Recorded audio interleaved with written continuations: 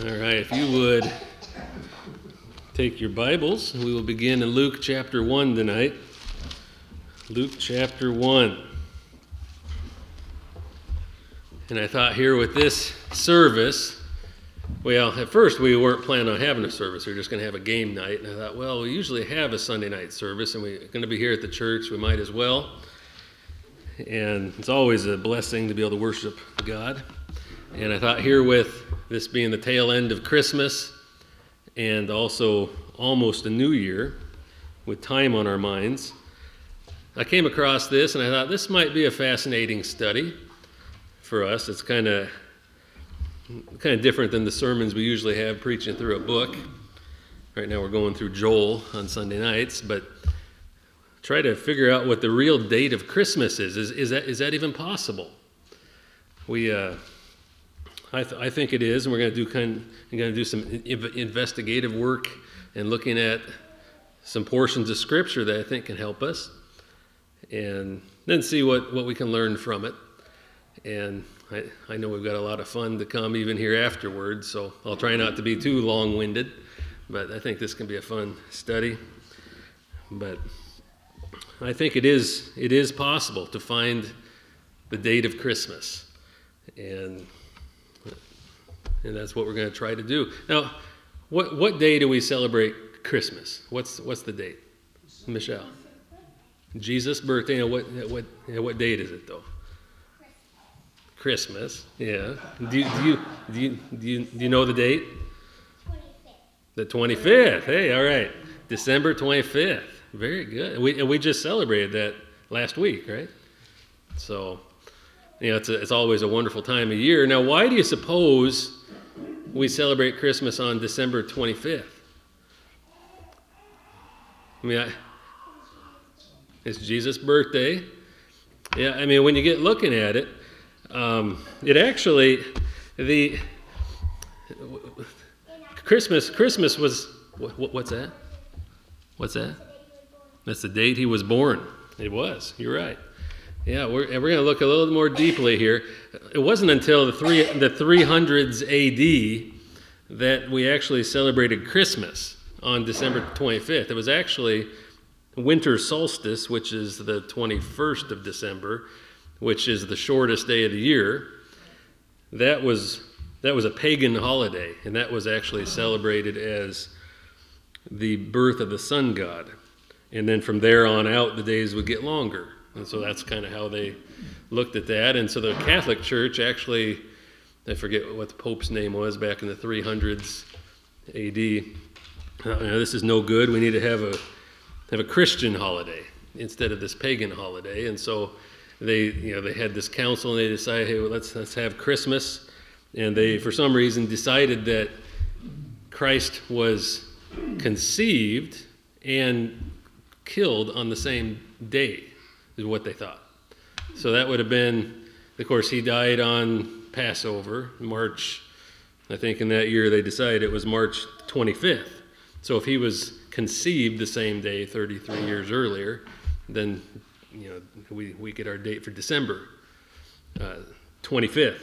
So that's kind of how we settled on that, and here for hundreds of years, for 1,700 years, we've celebrated on December 25th, but not really knowing when he was born. But most scholars agree that that's not the actual date.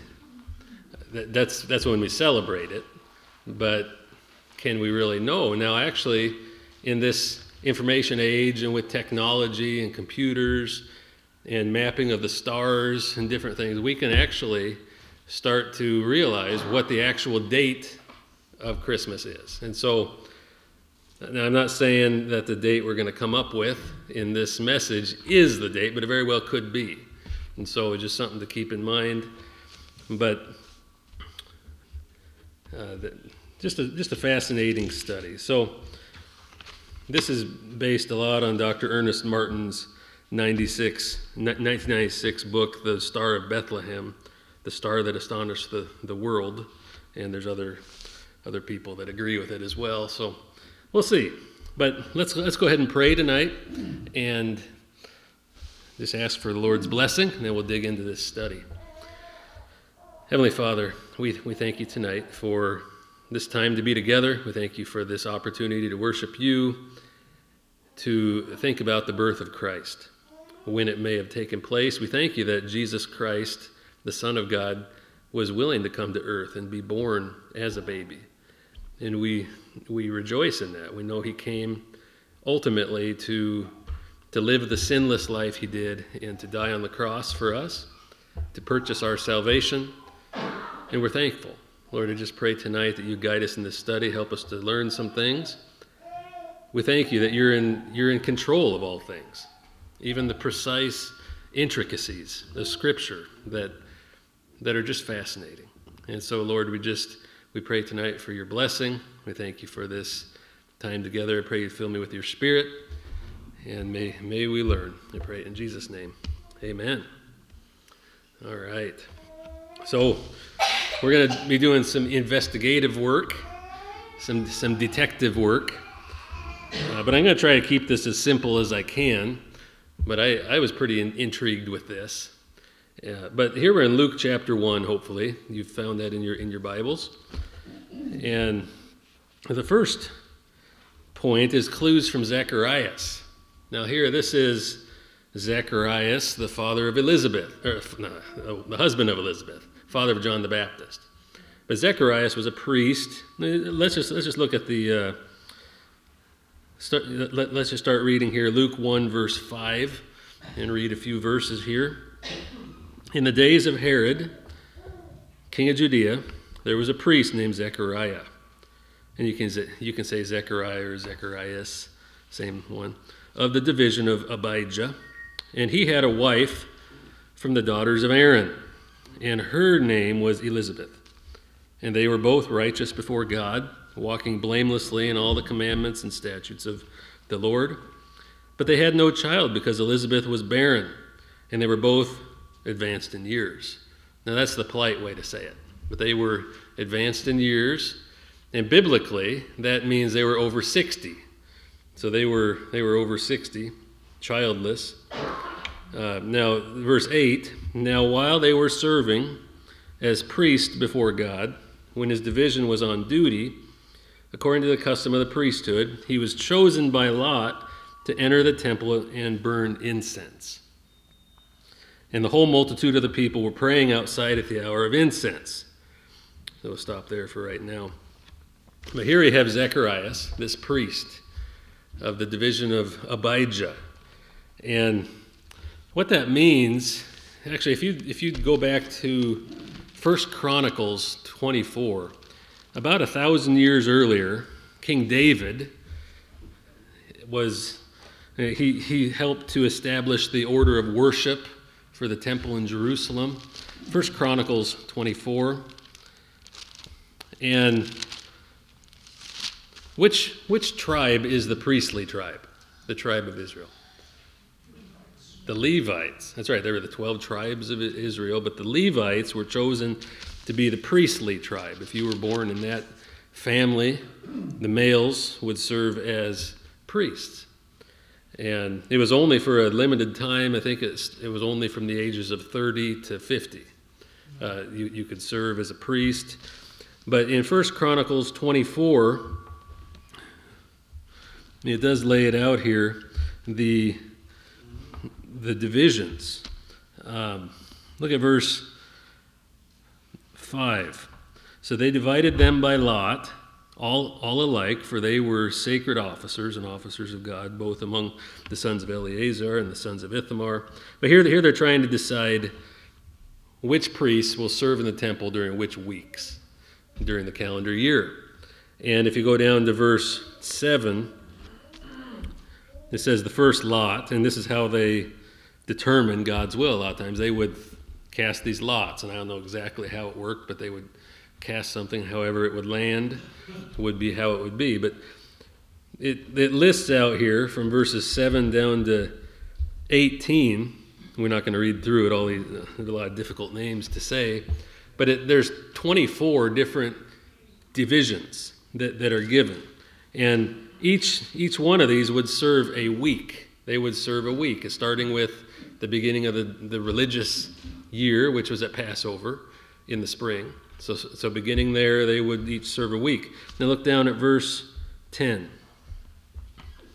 The 7th to Hakaz, and the 8th to Abijah. So there we have it. So out of the 24, you have Abijah, and then his lineage through the coming generations, through the coming 1,000 years during this particular week, they would serve in the temple. So we can actually know when that took place. There's a Jewish book called the Mishnah. I don't know if you've ever heard of the Mishnah, but it's a Jewish book that lays out a bunch of specifics, including the specific weeks in the calendar year when these divisions would serve. And actually they would serve for a week, and then about 6 months later they would serve a second week. And it was from noon on the Sabbath to noon on the following Sabbath that they would serve. And then for the 3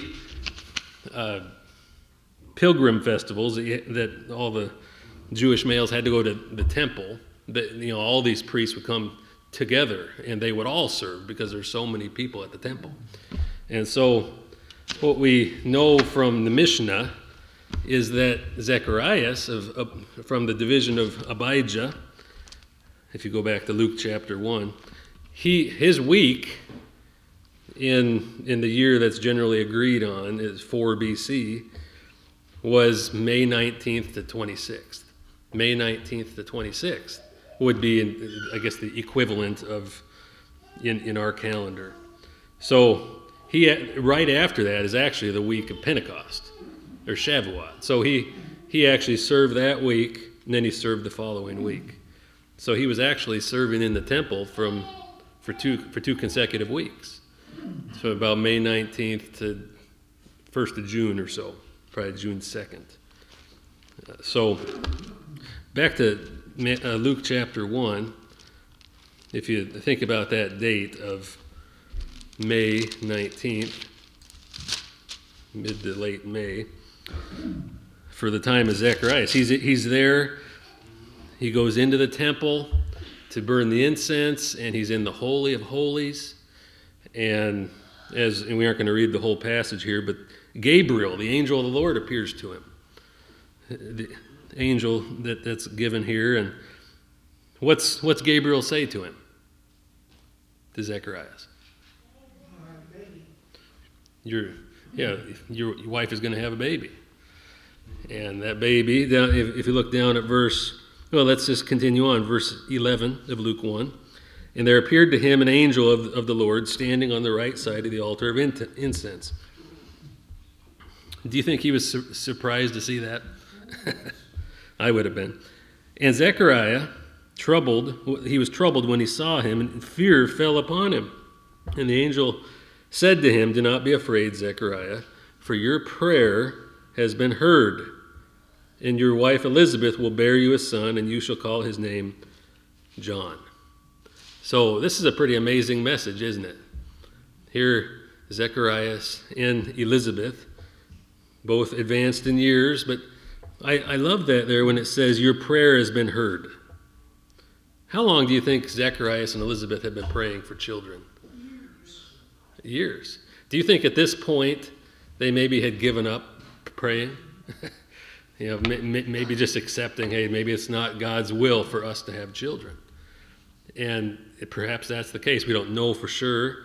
But I think there's a principle here. God hears our prayer, and even if it's years or decades later, God will answer when his time is right. And we see that here. But so the point is, it's mid to late May into early June of 4 BC. So that's our first clue for the timing. And then the second point is clues from Elizabeth, his wife.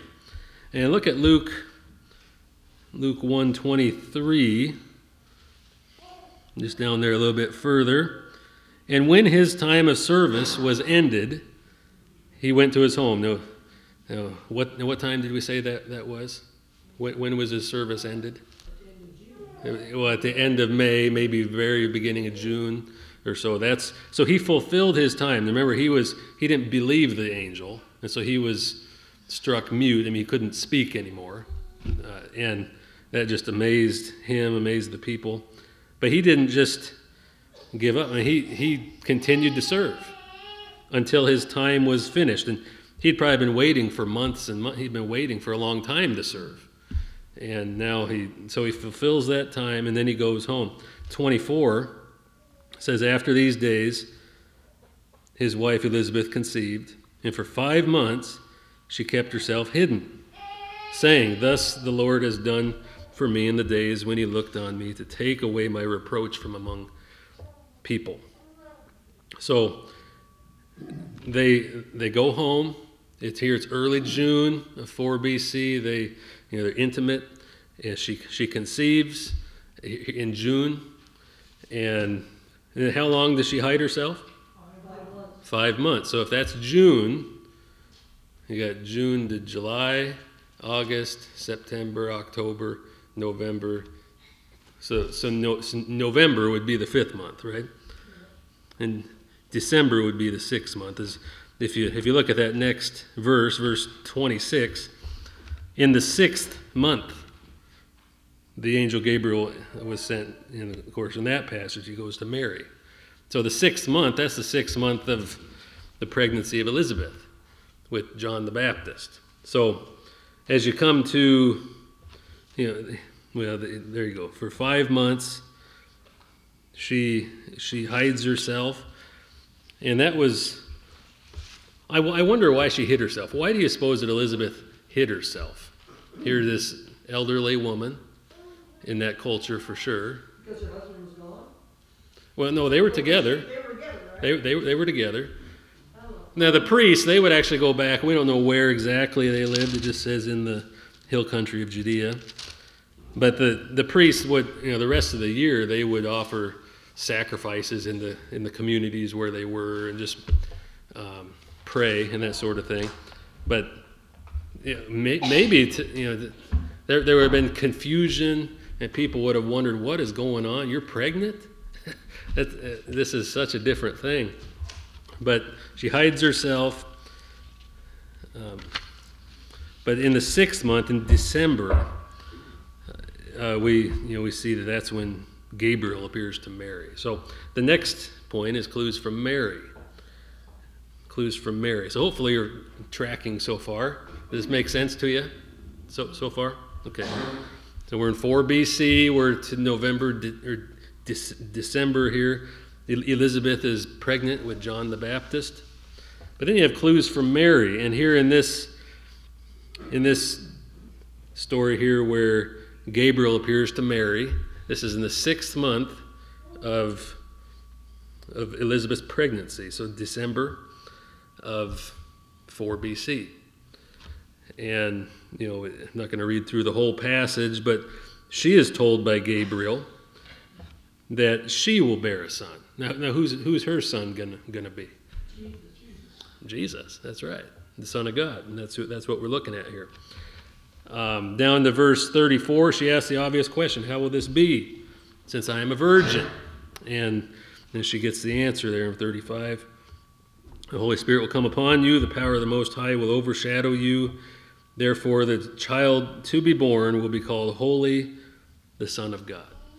And so she's starting to understand this now. Look at verse 36. And behold, your relative Elizabeth, in her old age, has also conceived a son.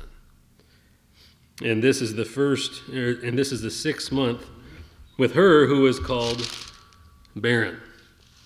So, what do you think Mary thinks about that when she hears the news about Elizabeth? Her relative, yeah, she's probably excited about it, and startled, surprised, shocked that she's conceived. Now, I wonder when the conception took place. Here, when Christ was conceived in Mary, we don't know. But there is a clue here in verse 36 when Gabriel says your relative Elizabeth in her old age has also conceived. So perhaps by this point, she had conceived Christ. And also conceived a son. They already knew what it was. Right, yeah, which is pretty amazing, especially in that day and age. So we see that here. She says, let it be to me according to your word. She doesn't understand all the specifics, but she trusts the Lord, and she's okay with it. She just simply trusts the Lord, as we all should when we don't understand the details of our lives. And go down to verse 39 as we continue on. In those days, so we're talking about what month now? December, right? In those days, Mary arose and went with haste into the hill country, to a town of Judah. And she entered the house of Zechariah and greeted Elizabeth. And so she goes on this trip to Zechariah and Elizabeth. And you go down to verse 56. And Mary remained with her about 3 months and returned to her home. So if she arrived in December and she stays for 3 months, how long did she stay? Or to what month do you suppose? March. Yeah, she stayed. And the general consensus of when John the Baptist was born was March 10th or so of that 3 BC. And she basically stays with Elizabeth until she delivers John, and then she returns home as well. So when Mary comes home, how far along is she? In March, 3 months, right? Yeah, she would have been 3 months along in March. So, all right. So hopefully this is all making sense. All right. Clues from the weather. This is point 4. Clues from the weather. Luke 2. And it says there, in those days, verse 1, a decree went out from Caesar Augustus that all the world should be registered or taxed. I mean, this was a census to register the known world at that time. This was the first registration while Quirinius was governor of Syria. And all went to be registered, each to his own town. And so we know, as the account goes, that there is this registration, and we don't have any details as to time of year here, right, in this account given. But we can look at some of the historical context and what other scholars have written about it. And where were Mary and Joseph living? What's that? Nazareth. And so that's way up north in Galilee. And it's about a 90-mile journey down to Bethlehem. 90 miles, which I don't know how long that would take to journey. I think it was 4 or 5 days, I think it said. 5 days? Hey, all right. So, and that's quite a journey. Now, according to one historian, he says a census by the Romans would hardly have been in very early spring or late autumn, and certainly not in winter. As they traveled, they didn't have cars, they didn't have, they weren't shielded from the harsh weather. And over in Israel, it's generally the same climate as we have here. There in winter now as well. So it's cold. I don't know if it gets quite as cold as it gets here in Iowa. But they generally would, Ramsey here writes that the normal time for censuses was August to October. August to October was generally when they would have the travel time. So they would call for a census, and it would go for several years, but during the travel season. And so, it's during that early autumn time. And so we're looking at 3 BC. Then you look at the shepherds, verse 8. Familiar with this from the Christmas account, but in the same region there were shepherds out in the field, keeping watch over their flock by night. They're watching the sheep. And generally, I think it's, here we're looking toward, if she conceived in December, we're aiming toward a September birth. And in September, there's several Jewish festivals. Rosh Hashanah, which is the Feast of Trumpets, which is the New Year. There's Yom Kippur. So many festivals. They would have needed sheep for sacrifice and all that. So it's believed that these sheep were actually sheep that were being raised for sacrifice in the temple, and they very well could be. And so the demand was greatest, coming into September, which would have made sense here. So we're looking at a general idea there with the travel for the census and even with the time for the shepherds watching the sheep. So hopefully that makes sense so far. The fifth point, and this is kind of the climax here, is clues from the skies. Clues from the skies. And as we look at the astronomy, as we look at the stars, now back in that day, there was a lot more, there wasn't the pollution with lights that we have now. It's harder to see the stars with our lights that we have in cities. People back then knew the stars and the constellations a lot more than we do today. I can look up in the sky. I can recognize the Big Dipper. That's about it. And I don't know about you. But as you look here at this prophecy, I want you to turn to Revelation 12.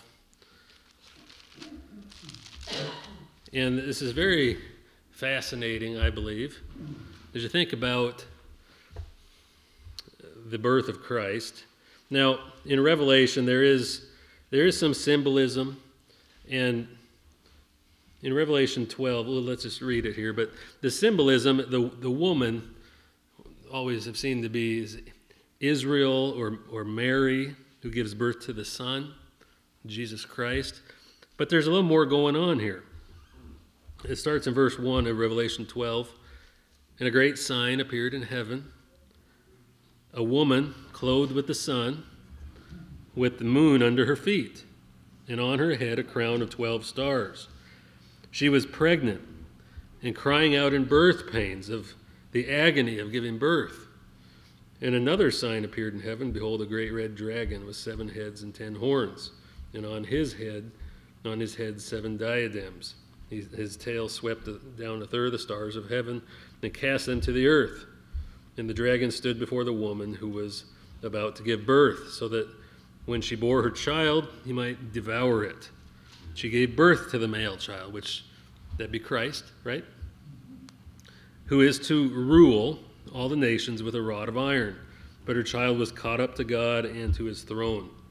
So I want us really to focus on verse 1, though, right now, looking at the timing of his birth. Here we're shooting toward perhaps a September birthday. And it says there, a great sign appeared in heaven. A great sign. Now, there in Scripture, there are actually 3 heavens. I don't know if you realize that. The first heaven would be, you go outside and what you can see in the sky, this realm that we live in, that's the first heaven. And it's where the birds fly, not too high, but that's the first heaven. You get out into outer space with the stars, the sun, the moon, everything up there, the planets. That's the second heaven. And then the third heaven, that's where God dwells. That's where the New Jerusalem is. That's where that's the presence of God. So the first, second, and third heaven. Now, I think this here is talking about the second heaven up in outer space because of the clues. It says she's clothed with what? What's she clothed with in verse 1? With the sun. I mean, that's a celestial being, right? That's the star that our planet orbits. Clothed with the sun, with the moon under her feet. That's very obscure and strange language, isn't it? and on her head a crown of 12 stars. And that could be symbolic of course, the 12 tribes of Israel. But here, I'm going to be talking a little bit about astronomy, but it is right to look up at the stars and to, sometimes God reveals his will and his timing with the stars. Genesis 1:14, on day 4 of creation, says, "Let there be lights in the expanse of the heavens," God says, "to separate the day from the night. And let them," that's talking about the stars, "let them be for signs and for seasons and for days and for years." So the stars and the sun and the moon are not just for timing as we live our regular lives. They are also for signs. And here we see a sign that says in verse 1. And I love Psalm 19:1. You probably know it well, but the heavens declare the glory of God. And the sky above proclaims his handiwork. Day to day pours out speech, and night to night reveals knowledge. But the heavens declare the glory of God. And I think as you look at the celestial stars, the order and the movement of the stars, it declares the glory of God. We see a great and glorious and all-powerful God. But astronomy, now we need to be careful. As Christians, we should stay away from astrology.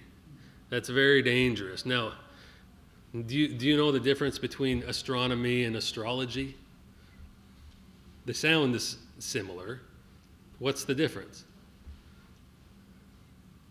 Witchcraft? Yeah, one deals with witchcraft. Astronomy is the science of studying the movement of the stars and the physical universe. But astrology looks at all that, and along with sorcery and trying to determine what do those tell me, how should I live my life. That's where we get horoscopes and the different zodiac signs, and trying to live your life by the stars. That's wrong. Satan has perverted that. But here, just looking at astronomy, though, I want you to go over to Job. What's the verse here? Job 38. It actually talks about this. Job 38. Here when God is talking to Job.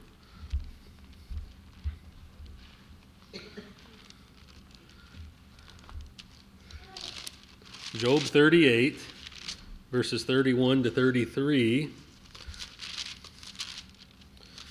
Okay, let's see. So God is questioning Job here and showing his greatness here in creation, all that he made. But he says in verse 31, "Can you bind the chains of the Pleiades or loose the cords of Orion?" These are the constellations.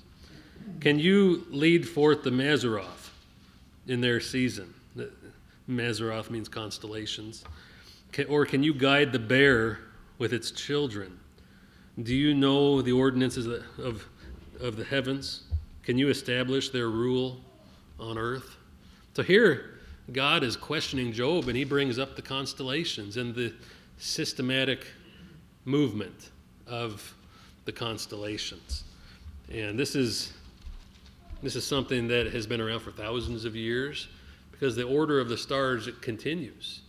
You think about astronomy, you think about how the earth moves. Every day it rotates once counterclockwise every 24 hours. It orbits the nearest star, the sun, once every 365 days as it does that. 365.2422 days. And then you have the solstices, the two solstices, the two equinoxes, all those things. But every day, for 365 days, the earth, from our perspective, as we look up at the stars, there are 12 constellations. Every 30 days or so, the sun will rise in the general region of one of the constellations. And so that's the house of the zodiac. Abby, can you go to the next slide? All right, here's a picture of the 12 zodiac signs. And there you have Earth and the sun right there. And you see the constellations from the perspective of Earth. And for 30 days, the sun will rise along one of those constellations. Then it moves along, and then the next one starts, so on and so forth through the whole year. Does that make sense? So a lot of times in the biblical times, they wouldn't refer to months. If they were thinking about a season or a particular time of year, they would talk about the constellation. Like here, God says the bear. I forget which one of those is the bear. But there you have Leo, the lion. You have Virgo. You have all these different ones. But it progresses. So you have these constellations. And these are houses of the zodiac, it's called. And here in Revelation 12, if you go back to Revelation 12, what is the clue we have there? It says, a great sign appeared in heaven, a woman clothed with the sun. A woman. So which one of those do you suppose is the woman? Virgo. It's the only woman. I think it's the only person, I believe. But it's the only female there. Virgo. It's not just a woman. It's the virgin, which is even more amazing when you think about that, for the virgin birth of Christ. So here it says a woman clothed with the sun, and what that means is during this time, of course, we're looking at about September of 3 BC for the birth of Christ. As you look there, during the constellation of Virgo, when the sun comes up on Virgo, is between, I think it's late August and September. That's the time of year for the Virgo constellation. And to be clothed with the sun, there are certain times during that, I forget how many, I think it's 30 days during that constellation, but for about 20 days of that, there is a certain time when the sun will actually look to clothe Virgo. It will actually be in the position of where the clothing would be on the woman, like, halfway or so. So that kind of narrows it down. But if you look at just to simplify this, verse 1 there, it says, a woman clothed with the sun. So it's the time of Virgo, with the moon under her feet. Now this really is where it gets specific. The moon under her feet. Now I'm not as smart as a lot of these astronomers who have looked into this and have written on it. But if you look at this, we're looking at sometime in probably mid-September. There is you have this 20-day period when the sun is said to clothe Virgo. The sun is actually in the constellation. But when the moon is under her feet, there is a time, and you can actually, if you know how to do this, and astronomers do, you can chart the stars backward to specific days. And you can actually see from the perspective from different places on Earth, what the skies would have looked like, and where the sun and the moon were in relation to these constellations. And you narrow it down from 20 days down to, what was it? 81 to 90 minutes is what they were able to narrow it down to, because the moon is under the feet. Abby, go to the next slide. Oh, okay. Here we have, Virgo and Leo. Go to the next one. There's another picture of Virgo and another one. Okay, one more. Okay, stop there. All right. So here's a picture from this book I was looking at, and there you can kind of see the lion there. You see the lion? That's Leo, and that's the constellation that comes right before Virgo. You see the woman there. She's kind of laying down, and she's right after Leo the lion. And by the way, Leo is the kingly or the royal constellation. That's the one that's seen to be the one that rules all the rest of the constellations. And so that's important. But following Leo is Virgo. And it has all those arrows there, and you probably can't read that, but it says the moon 7 p.m. on September 6th, and that's the one that has the arrow down to the lion there. But if you, here we go. Okay, so it has the different positions of the moon each day. You have September 7th, September 8th, September 9th, and actually I cut it off there, but the one day where the moon is under the feet of the woman is September 11th, around 7 o'clock at night. Because then the next day it would actually be in the middle of the next constellation. So hopefully that makes sense. I know this probably is very complicated to explain, but that's generally what we're looking at here. So go to the next slide there, Abby. Go one more. All right. So this is really where we're coming to. I think this could be the time when Christ was born, September 11th, 3 BC. And that's a little bit different than we usually celebrate, isn't it? September 11th. And generally, when the moon is visible, back there on that day, according to astronomers, that's when it's believed that Christ was to have been born. I thought this was pretty fascinating.